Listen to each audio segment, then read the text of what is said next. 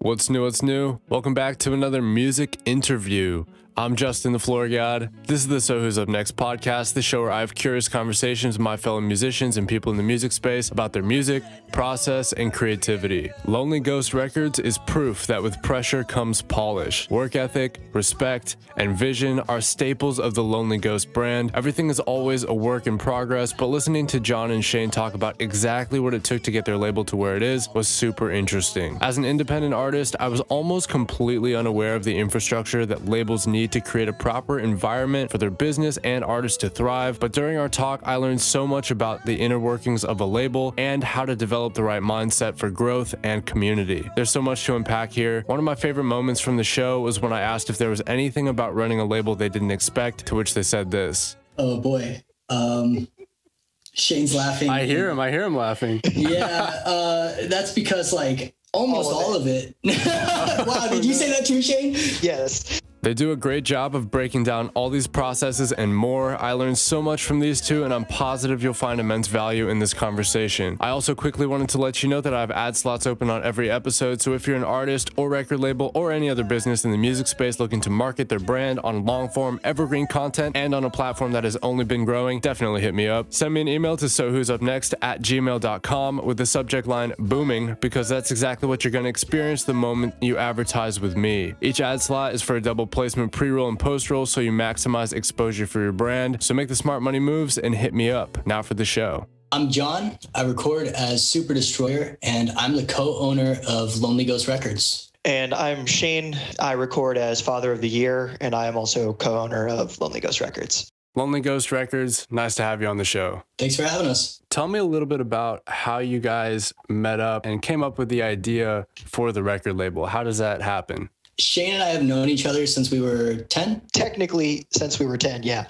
Yeah, technically since we were 10. We became friends in high school, more so though. So we've known each other for a very long time, a majority of our lives at this point. Part of the reason why we started a record label together is because we're best friends. I guess that would be part of it. The other part was just like, I've always like messed around with music. Releasing music by yourself with no resources, you, one, make a lot of mistakes, but two, feel very alone in general. You know, it can feel very isolating and difficult and frustrating and discouraging. So I've been talking to a lot of different people on Twitter, and Shane had started messing around with music a little bit too. And we were like, what if we started a record label that would kind of help to pool some resources and help people not make the same mistakes that we've already learned not to make. And so we kind of invited just like people that we were friends with through Twitter mostly onto the labels early on. And we kind of just started releasing music that way very casually. And it grew from there. I like that a lot. That's super cool. And I think the message you're trying to get across and provide resources for artists and to make them feel less lonely, maybe less of a ghost, we could say. Yeah. It is definitely a great perspective, especially as artists yourselves. So how long have each of you been making music? I haven't been making music quite as long in any kind of serious capacity as John. No, I picked up a guitar shortly after I graduating high school, kind of dabbled with stuff off and on here and there, but started taking it more seriously 2018.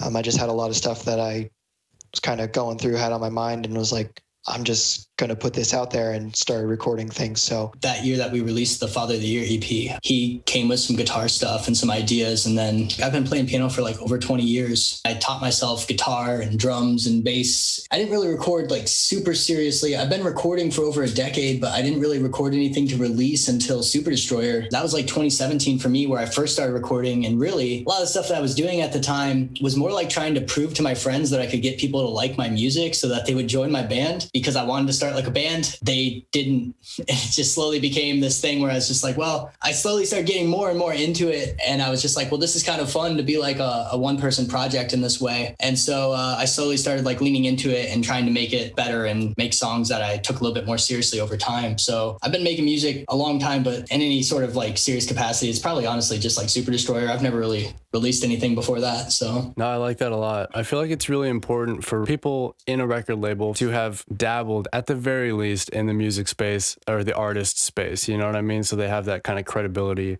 They know maybe what to expect a bit more than your average Joe off the street who's like, hey, I can make a record label. Yeah, I definitely agree with that, because I think a lot of people look at record labels as artists are serving them. And I think like it's really important, like if you do record music and you make music and you care about like making art or you care about this thing that you're doing, like you kind of want your record label to serve you, you know, like you want to know like, how do I benefit? And I feel like most of the time the conversation is really like, how can this label use this band as a commodity or a brand to basically, you know, a delivery system for merchandise. Right? Like that's usually what it is. So I think like having such a heavy artist input in general, like even when we run the label outside of Shane and I discussing things, like we talk with our other artists on the label about things sometimes, or we'll like try to get their input. And I think that helps to kind of keep artists front and center. One of the things that we sought out to do when we finally decided to pull the trigger on putting together a record label was to kind of disrupt the way record labels and the music industry as a whole kind of functioned. We thought it was very predatory, and actually we were seeing a lot of our friends in the scene getting taken advantage of pretty terribly. Yeah. And we were like, this is gross. We want to create something that serves the music community that we're in rather than just what can we get? We try to give back in some kind of way. And so that's kind of the ethos that we ran under. And that's why we do try to keep in touch with the people that we're working with and the people who are on our label, trying to find out what can we do to make your life easier and how can we kind of mutually benefit from each other in that way. Yeah, like our approach is kind of, I would say like when we call ourselves a DIY label, we don't mean like we're an emo label, which I think is kind of what kind of happened with the phrase DIY as like a shorthand. You know, it's kind of become this heuristic for like, oh, it's an emo label. But we're a DIY label in the sense of like, we really do it all ourselves. And that's like really the point for us. So like we say, fuck the music industry. And when I say that, I mean like Sony and all these giant corporations that have like commoditized every aspect of people's art to the point where they control it. And we want to help people like not need a label, you know, like if you don't benefit from signing to a label, if there's not, and usually people don't, sometimes you're better off doing it on your own and you just need somebody to give you a little guidance. And so that's kind of why we like started doing some of the other things with the label beyond releasing music, because it was like, we had so many people who were like, hey, you know, I want to be on the label and Shane and I fund this ourselves out of pocket and we can't take on every good band we hear. And then we've heard a lot of really great bands approach us. And it's like, how can we help those people to continue to foster their art and have a resource as well so that, you know, even if they aren't on a label right now, they feel like there's some sort of support there. They kind of feel like they have some guidance and know what they're doing so that talented people don't get discouraged and give up. Because I think now more than ever, music can be and should be democratized. Right? Like everybody can record as good a production now as the stuff that was being released by most like emo and pop punk bands and stuff back in like 2009, you know? So like you can do that in your bedroom now. Why not just help people do that and then manage themselves? Yeah. Yeah, no, for sure. I definitely think that labels especially should come from a place where they're trying to provide as much value to the artists they sign as possible and really take care of them. I realize at the same time that nurture goes both ways, and we can get into that in a second. But what are some of the challenges that you guys have had being kind of the kind fish in an ocean of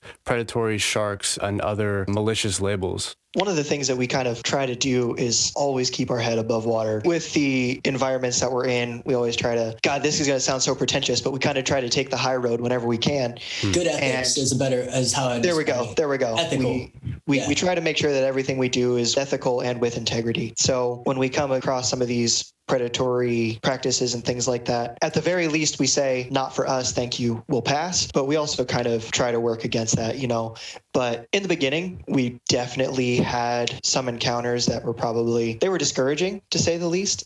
We were having a bad time all around with, holy shit, man. You know, people taking advantage of us because we were new and unknown and just like literally taking money from us and then ghosting and things like that. So we kind of took that as, you know, the growing pains of the first 6 months to a year. Actually, really, it was more like a year. But we kind of just took it all in stride, where it was like, this is just what we're dealing with. We know what we're working against, and we're going to kind of deal with it. And as we became a little more of a household name and what we were doing became a little more understood, I don't want to say they backed off, but it wasn't so bad anymore. The things we were dealing with. Yeah. So like I kind of navigate more like the forward facing stuff in general. Shane does our Instagram account and I handle Twitter. I do a lot more of the interactions with artists and maybe more of the people who are kind of like in the different scenes that we reside within. And one of the things that I've tried to do is like early on, like DIY when we first started was different than it looks now even. And I think the corner of DIY that we are in is a little bit maybe more positive than some of the experiences we had early on. One of the things I learned is like, I tried to attack behavior instead of people.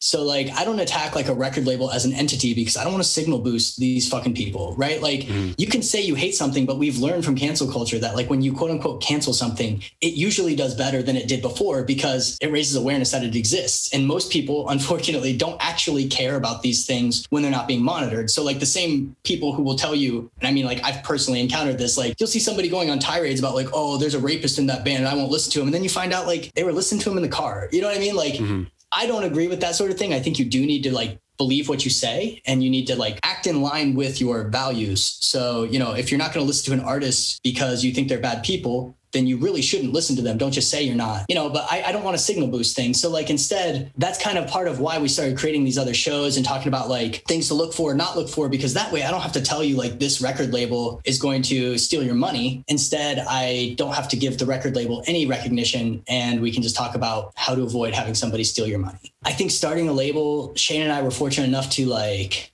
have enough money to lose some money. Early on, I was super broke. I was living off of minimum wage, but like I had a cheap enough living situation because I had a lot of roommates that I could throw a little money at the wall because this was like really important to me. And Shane had an actual like job that was good. So, you know, he was making like a reasonable, decent, at least amount of money to have a little bit of expendable income. We kind of knew that we were going to fail a lot early on and that helped too. So like some of the insidious stuff that you see, like we saw that as like, that's a learning experience instead of it being like this thing that like broke us. Because we did try, you know, we had publicists try to take it, who did take advantage of us, basically stole money. We have had graphic designers do the same thing. We learned the hard way, which is part of the whole point of this label, was like, help people not do that. That's kind of, I think part of it is just like trying to have some sort of value system in place that we adhere to. Anybody can say something, but it's really how you act that is really what's going to be important. We try to live by that of like, you know, our actions should speak louder than our words. So if we want to see people being able to find success or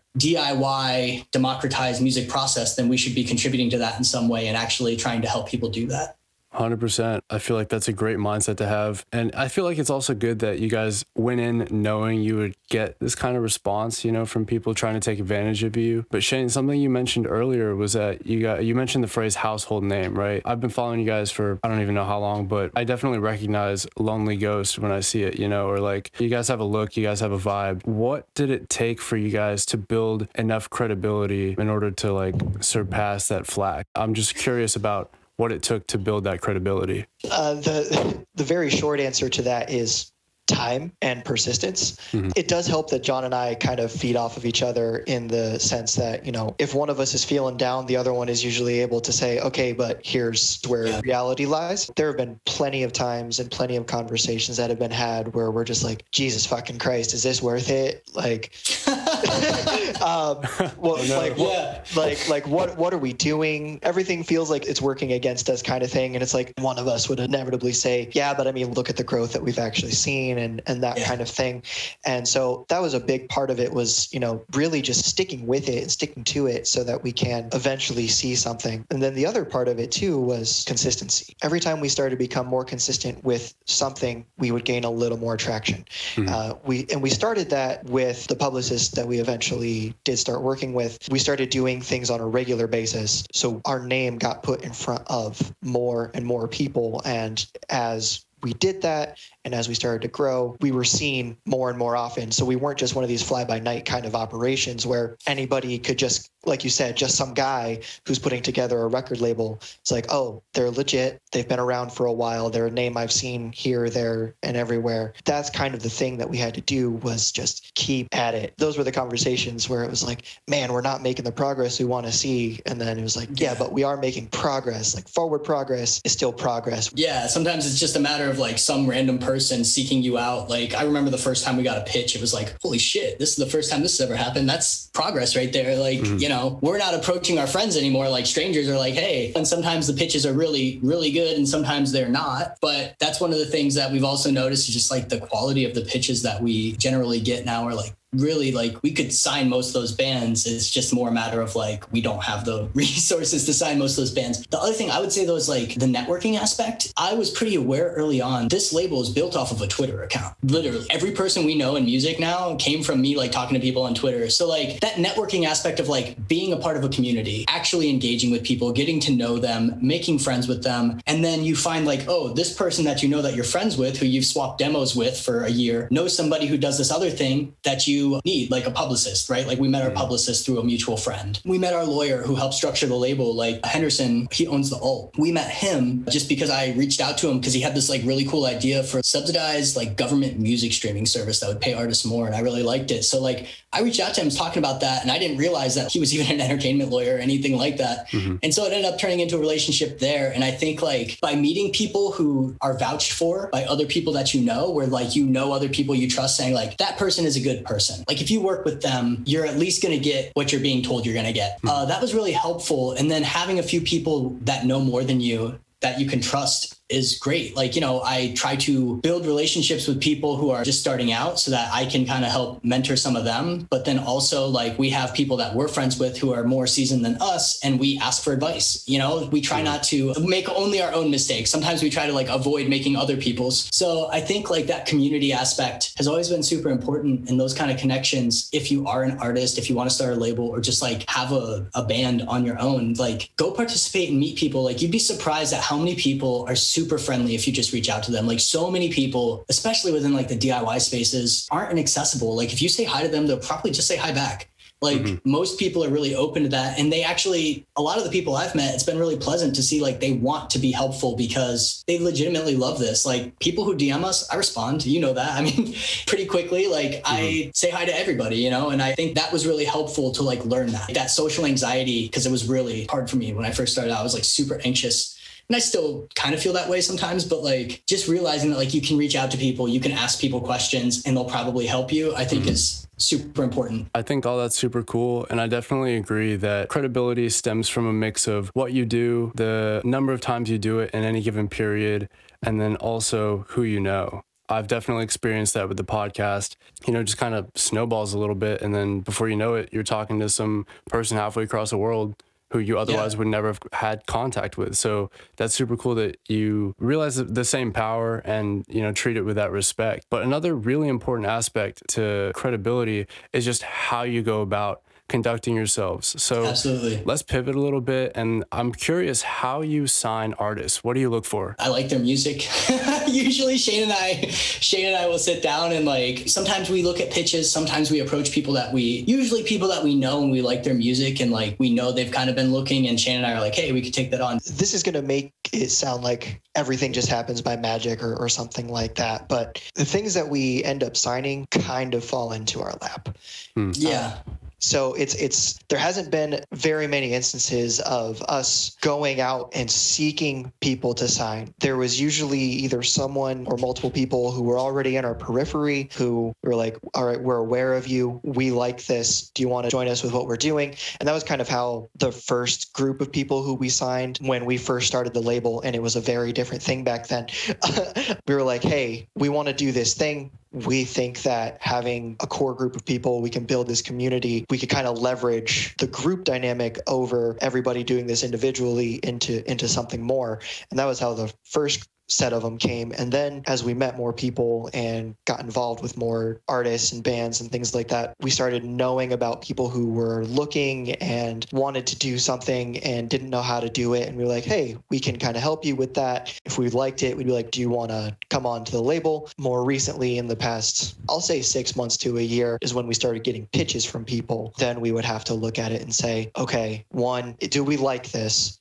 And then 2, can we support it? And those are usually the 2 big questions. Something we were also talking about before was that the nurture that a label gives the artist also has to be reciprocated. What can artists do for labels that benefits both sides? I think DIY labels function very differently than something like some of the bigger labels might. For example, we take on artists that pretty much never have a following, and then we try to provide them with resources to build a following with us, where like most labels are going to find bands that already have a pretty big following. And so that's kind of what the band offers to the label sometimes, is like, you have, 6 600,000 monthly listeners and we have a bunch of money to press your vinyl and help you go on tour or whatever, and to afford some things that you need in order to like level up as a band. And usually it's very transactional in that way. I think with smaller labels, especially with DIY labels, what artists offer is probably like community, feedback, sometimes a little bit of help. Like Nelson, who records as Leave Nelson Be. I mean, he helps us out with a lot of stuff. Like, you know, he has a whole podcast that he does, but also like, you know, he'll pick up the slack for us when we need it. I'm like, hey,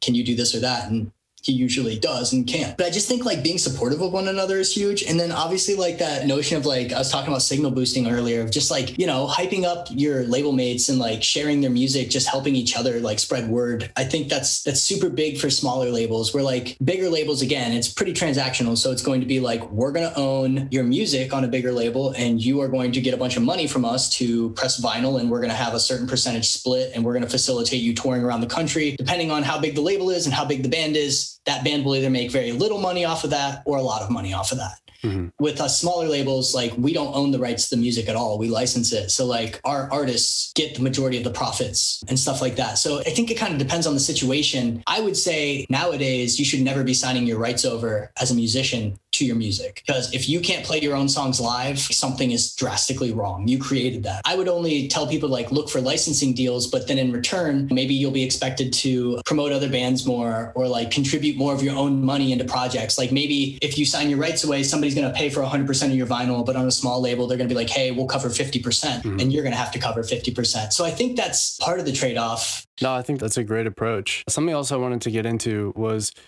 being a DIY label, or just a label in general. You curate the artist's music or the sound in a very specific way. I think it was John earlier, you mentioned, without you even trying really, that you kind of went down in history, I guess, as an emo label based off your taste. And that's definitely one of the labels we could slap onto the overall sound. But I'm more curious about, because I know when you think bigger labels or bigger artists signing to bigger labels, my head jumps to, oh, that label has way too much control, one, and then also too much creative control over the actual project. So I'm curious as to how much control you guys have over the creativity of what your artists are producing. I mean, we have about as much control as anybody receiving some demos would. People send us stuff, and usually it's as simple as like, hey, do you like this?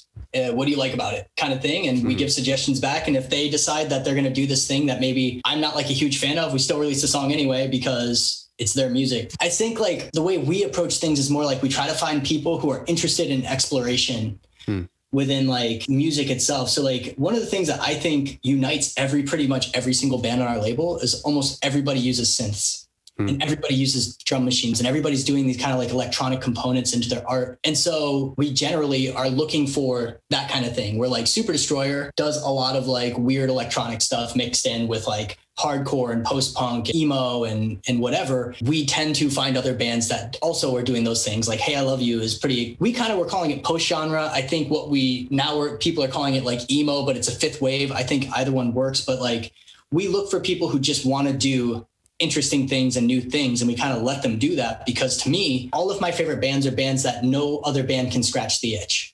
So it's like my favorite bands are always bands where it's like I won't hear anybody else who sounds like this, so I have to listen to this band. And so I think on our label, we're always trying to cultivate people who want to do that sort of thing, where, yeah, maybe you have heard other emo bands with like electronic components, but like not like this. So we try to like let people do interesting stuff and just kind of pursue what they want. Because I think sometimes from our perspective, Shane and I, sometimes you can see the future, right? Like you can see like this sound has a certain quality to it that when people hear it, whether it's from this band or somebody like them, it's going to be big. Sometimes you don't. And sometimes like, I think you have to trust, like if you respect an artist and their instincts, you also have to be willing to like trust that whatever it is they're doing is worthwhile also. So I think with us, we try to trust our artists to like pursue whatever creative avenues they want. And we try to facilitate the best version of that they can have. So like more so what we probably do is like help people with like finding the right engineer, or, you know, like maybe having a little bit of an opinion within like the mix of a song or something, where it's like the artist and I will both listen, and Shane, and we'll all kind of like try to figure out what we agree or don't agree on as the song's being mixed. But as far as like the actual songs themselves, I would say like literally I give people my opinion, assuming that they'll take it or leave it. And I don't necessarily expect one or the other. I genuinely provide feedback under the understanding that like, I'm just telling you an opinion and opinions are subjective and you don't have to listen to me. I think it's less about creative control or like individual songs and more just about like trying to find people that we think have a certain quality and ability. To the creative control part, we make a point of letting people know you can do whatever you want. We'll tell you if it's, not good or not. The parts that we might take control of a little bit are some of the, production end of things, where if something doesn't sound good, that would be something that we might take control over and say, no, you need to, re-record this or something like that. And that hasn't happened so far, to be perfectly honest, except for with myself. I have done that to myself, but otherwise, not really. Sorry, but go ahead, Shane.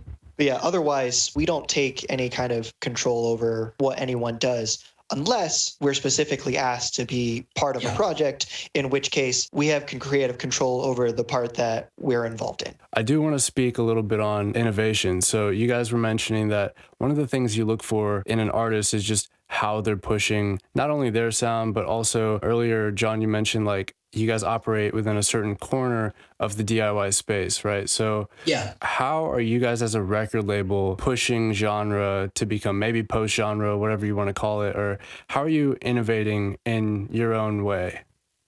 So I think like we've always been picking up bands that were like fifth wave before fifth wave was fifth wave, if you will. Like we've been signing people doing like weird shit since like the day we started. Nice. People who were experimenting with different sounds and stuff. I'm not saying that like we're responsible for that by any means, but I'm just saying like it kind of was like a nice, like I thought that a sound like that would become popular, even if we weren't the people who were going to make it popular. Mm-hmm. And I think in that way, like we kind of just fit in. We're starting to fit in really well in that way because we kind of do have a bigger foundation for that. But also like, I don't know, I mean, we collaborate with people like we're friends with Knife Punch. We're friends with Chillwave. We're friends with Solidarity Club. We're friends with Open Door. Like all these different labels, like we try to bounce ideas off of each other or collaborate with people, even if it's not like in a super extreme way. Or we'll even like, if we get a good pitch that like we can't sign them, we'll like send them to one of those other labels and be like, hey, you should talk to them because like if they're signing someone, you might be a good fit. And so I think like, I don't know if it necessarily inspires innovation or not. And I think like every label that I mentioned is doing something innovative to them.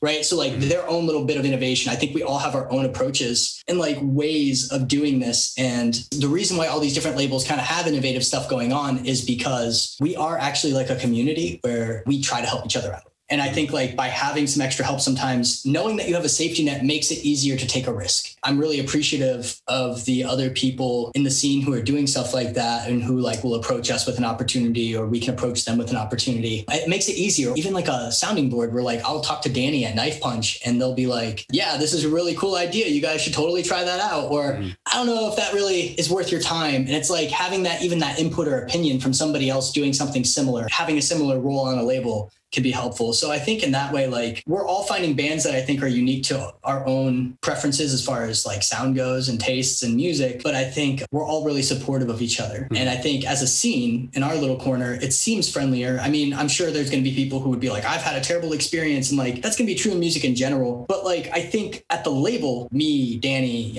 Alex and all these different people who are like doing stuff as like operating labels, I think you'll find that like all of those people are really open and friendly to trying to help musicians out. When you have musicians who are able to ask for advice and get help and get input and feedback from like, albeit small labels, but labels, I think that does foster maybe some more creativity. You just have some sort of reference point to work off of. Definitely being in cahoots with other people in very similar spaces, super important to developing a more collective mindset whenever it comes to approaches of, what kind of sound you want to curate, maybe how you go about promoting your other media or things like that. You pick kind of what you want to take away from everyone, and then you make your own new kind of style out of that. And something I'm curious about is how you go about marketing your artists. You guys have mentioned that as a DIY label, you guys don't always have the optimum budget for doing projects how you'd want to do them. And that's totally understandable. As an independent artist, I'm definitely on the same page, or even less so, to be honest. But whenever you're looking to push a new release,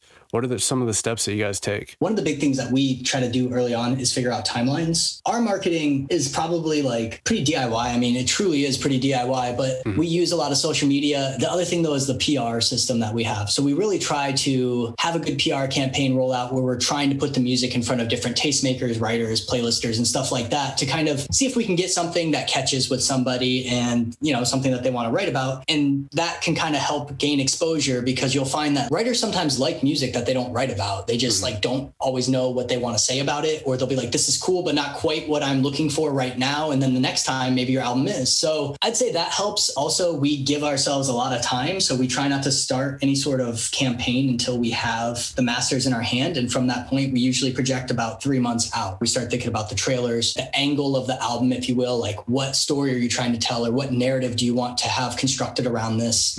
Our artists give us some of that information as well, like what the album's about and all that kind of stuff. And then, you know, we kind of share it with other people that we're friends with behind the scenes. And that way they're aware that it's going to come out, and maybe they'll be able to like share it as well. So I don't know, again, we're still kind of DIY. I think a lot of our marketing still comes from either doing like press and PR, or just like social media and making connections, and like little stuff like the trailers, like the video trailers I make that are kind of fun and stuff like that. Shane, was there anything you wanted to add to that? John more than me, but pretty regularly there are planning meetings that happen with the PR person that we work with, Dean.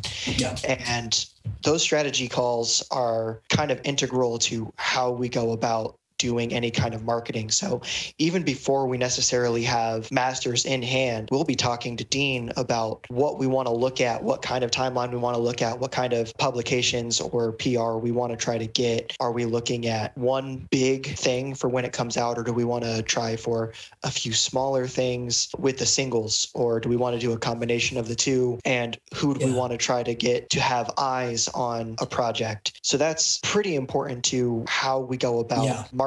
Is we do have a lot of things on the back end where we're strategizing about who's coming out when, what makes sense, what kinds of things do we need to have prepared, what kind of graphics, what kind of videos, what kind of material in that way do we need to have so that we can start going. And, you know, sometimes it is too a matter of, does it make more sense to have a video? Does it make more sense to have pictures? Does it make more sense to put this on Twitter? Does it make more sense to put this on Instagram? Do you want an album review? Do you want a premiere? Do you want just like a feature? I mean, are we looking for more playlisting spots, or do we want more press? Who is the audience for this? Like, do we have any inkling of like who might actually like this? I suppose you're right, Shane. It's a little bit more complex than I made it sound, but like if the planning process for the actual rollout starts about 3 months in advance, I would say the initial planning stages of like, what do we have here, probably starts 5 or 6 months ahead of time, where we usually will get like demos, or at least start getting some completed demos of songs where we can be like, what do you think? And so, you know, everybody's kind of on the same page and thinking about where it could go. Yeah.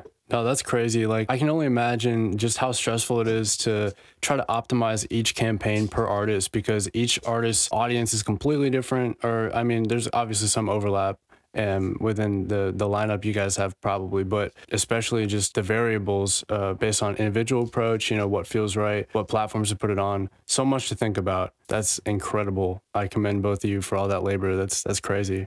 What's the one thing that you thought you knew about starting a record label, but as you got into the thick of it, your perspective completely changed? Oh boy. Shane's laughing. I hear him laughing. That's because like almost all of it. Wow, did you say that too, Shane? Yes. Yeah. All of it. Every single bit of it. So pick something, and it is not what we thought we were getting into at all. But it's, at least for me, like I would say now, the past 6 months or so, I feel like all the frustration and hard work and discouraging experiences that we had have finally kind of broken into something more positive, where I think like we finally learned enough of the ropes where, despite the fact that it's all different than what we expected, it's kind of like fun now because we learned enough that we're not like constantly having to learn something new to make every single decision that we need to make. And I think that's been fairly recent. The other thing is just like, you know, before Shane had mentioned time. You can't go on an endeavor like this, whether it be a record label or a band, and think, okay, next year I'm going to be huge. Most bands like have been around for 5 years before they blow up.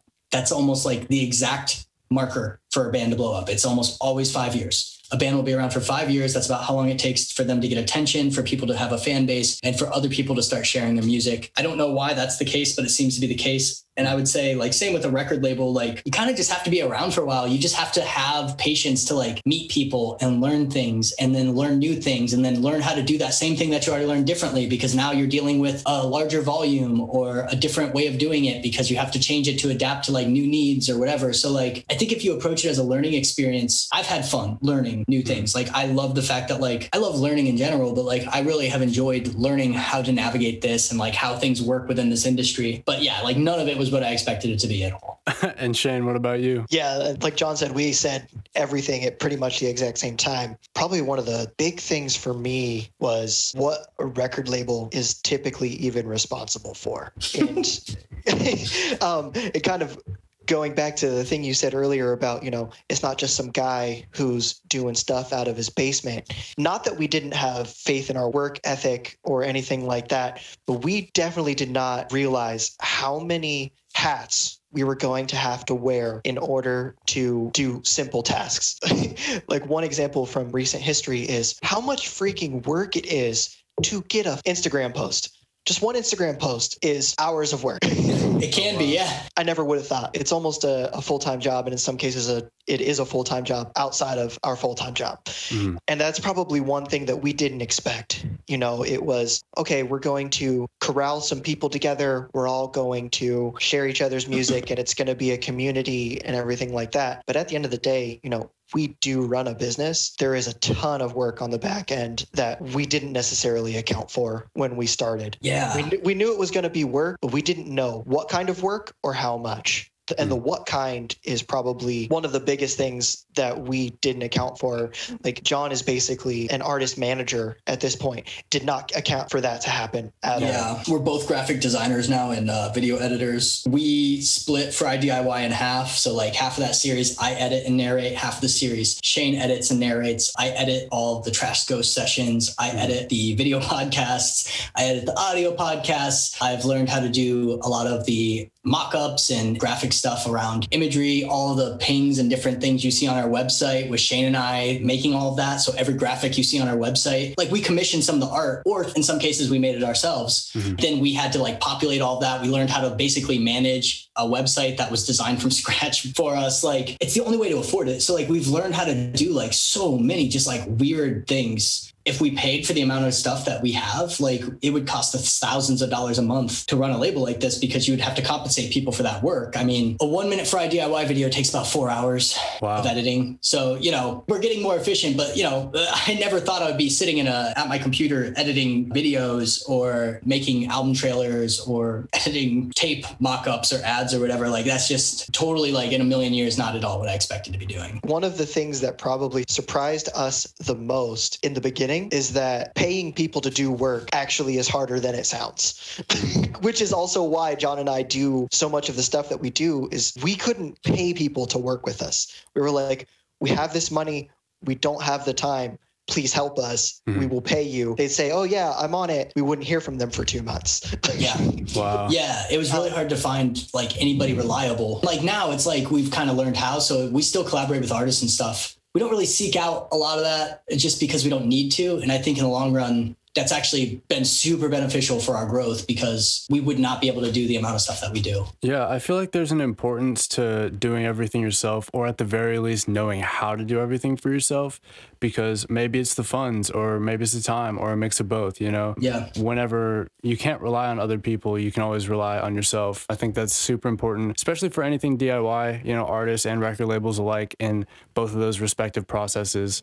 Before we get into some advice from the Lonely Ghost Records crew, I'll let John take over for some shout outs. Follow us on Twitter and Instagram at Lonely Ghost Rex, but also check out our website, www.lonelyghostrecords.com. We have a show called Fry DIY that provides minute-long episodes on how to do different things related to like releasing music and making music. So if you're trying to get into that space, those can be really helpful jumping off points. They're really digestible. We also have a podcast called called Tellin' with Ellen, Ellen B, interviewing different artists. We also have an artist spotlight where we spotlight a different artist, not necessarily DIY or even emo every month, but we take pitches for that. If anybody wants to be considered for that, you can access that through the About page on our website. We also do community reviews now. We have a lot of community stuff for people who aren't on the label to get some exposure, share stuff that they like, share their own music. So come check that out. Please contribute. Like, we're super open to that, and feel free to like reach out to us and say, hey, if you DM me on Twitter, I promise you I will eventually answer you.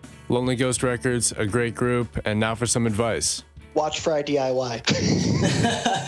Yeah, actually, though, for real, check out that series, because we do try to constantly update topics, and people can send us stuff of like, what do I do for this or what do I do for that? So we do actually give a lot of advice to that, but I'll give 2 pieces of advice. The first is, if you're going to pitch to a label, you should know who the label is. You should know the bands on the label, and the pitch should be specific to that label. When I read a generic pitch, I don't care if the music's good. I'm probably, not just me, I know for a fact, Shane also, we agree, like, we're not going to sign somebody who sends us a generic pitch, because if you're just looking for what we can give you and you don't even care about us, why would we invest our own money into that? We don't really make money back on a lot of these releases. Like, Shane and I operate this business really more as like a charity at a loss. So like, we don't really get reimbursed for a lot of the money that we spend. So it's like, if we're going to put out people's music knowing that we may never, ever get a return on it because we give all the profits back to the artists, but we still front the cash, I don't want to work with somebody who's just going to try to use us and leave. So I want somebody who's excited about working with us, and all the other people I know who run labels say the same thing. Like, it's super exciting when you get a pitch where an artist specifically seeks out your label because of your sound or your aesthetic or the things that you're up to or whatever, and they're aware of it. Like, that's a person where you're like, okay, they're probably going to want to stick around for a while. So if I invest in them, I feel like they're investing in me. So that's one of the pieces, is like, generic pitches are garbage. Like, nobody really cares. It doesn't matter how good your music is.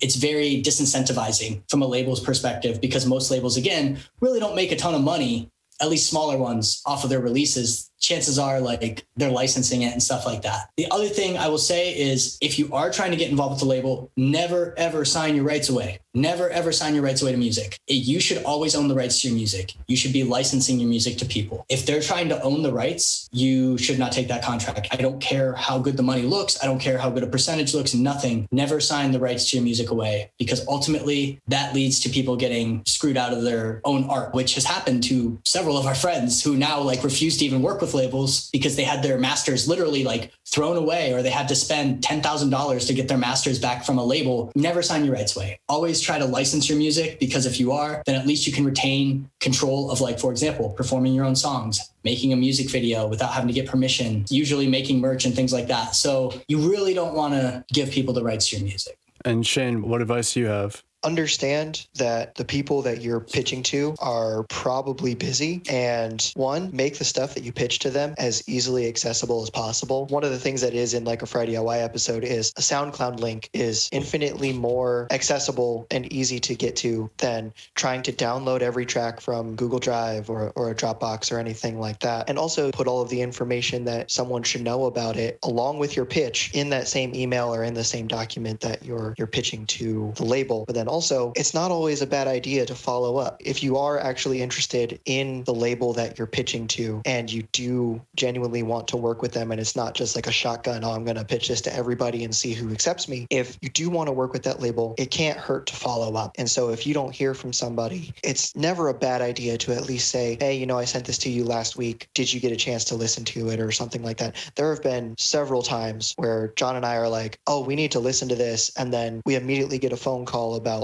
something that's going on either with our job, or we get something from another release that's happening in that week, and we get distracted. We've already read the email, and so we don't think about it again, and then we don't realize that we haven't listened to it until it's a couple weeks to a month later. We're like, oh crap, we never got back to this person. So don't be afraid to follow up. Don't be afraid to reach out. Be polite though. Like, don't be like pushy about it. That's the other thing. Like, if you come off as rude, we don't really get like paid to do this, and most people who are running labels, even if they are making money doing it, like they don't make enough money to probably want to deal with people who are super demanding and rude. Also, like, know what a label does. So like, most labels are really responsible for like helping with merchandise, helping with distribution, and helping with putting your music in front of tastemakers. Labels do not make people famous. Bands make themselves famous. Labels provide resources to make that a possibility. You can't expect your label to be like, hey, you didn't get me 10,000 listeners. Like, no, you should get yourself 10,000 listeners. I'm just helping you get in front of the right people, and I'm helping provide you with things so that you can take that and then utilize that as tools to go find that crowd. So like, know like what you're looking for, I guess. Like one of the first questions I ask people is like, what is it that you want to accomplish with this release? Because depending on what it is, we might not be a good fit or we could be great. But, you know, if you're like, oh, well, I'm hoping to have 50,000 monthly listeners off this album, like you definitely aren't going to be working with us probably because we don't have those kind of resources. So I think you got to know what you're doing and as well. You'd be surprised at the kind of stuff that you encounter in pitches. It can be pretty wild. I can only imagine people pitch me music because sometimes I do like music reviews or whatever, or if they want to be on the podcast. You know, I haven't gotten anything too far out there yet. Here's to hoping. You will. You will eventually. Oh, shit. And you never know how to respond.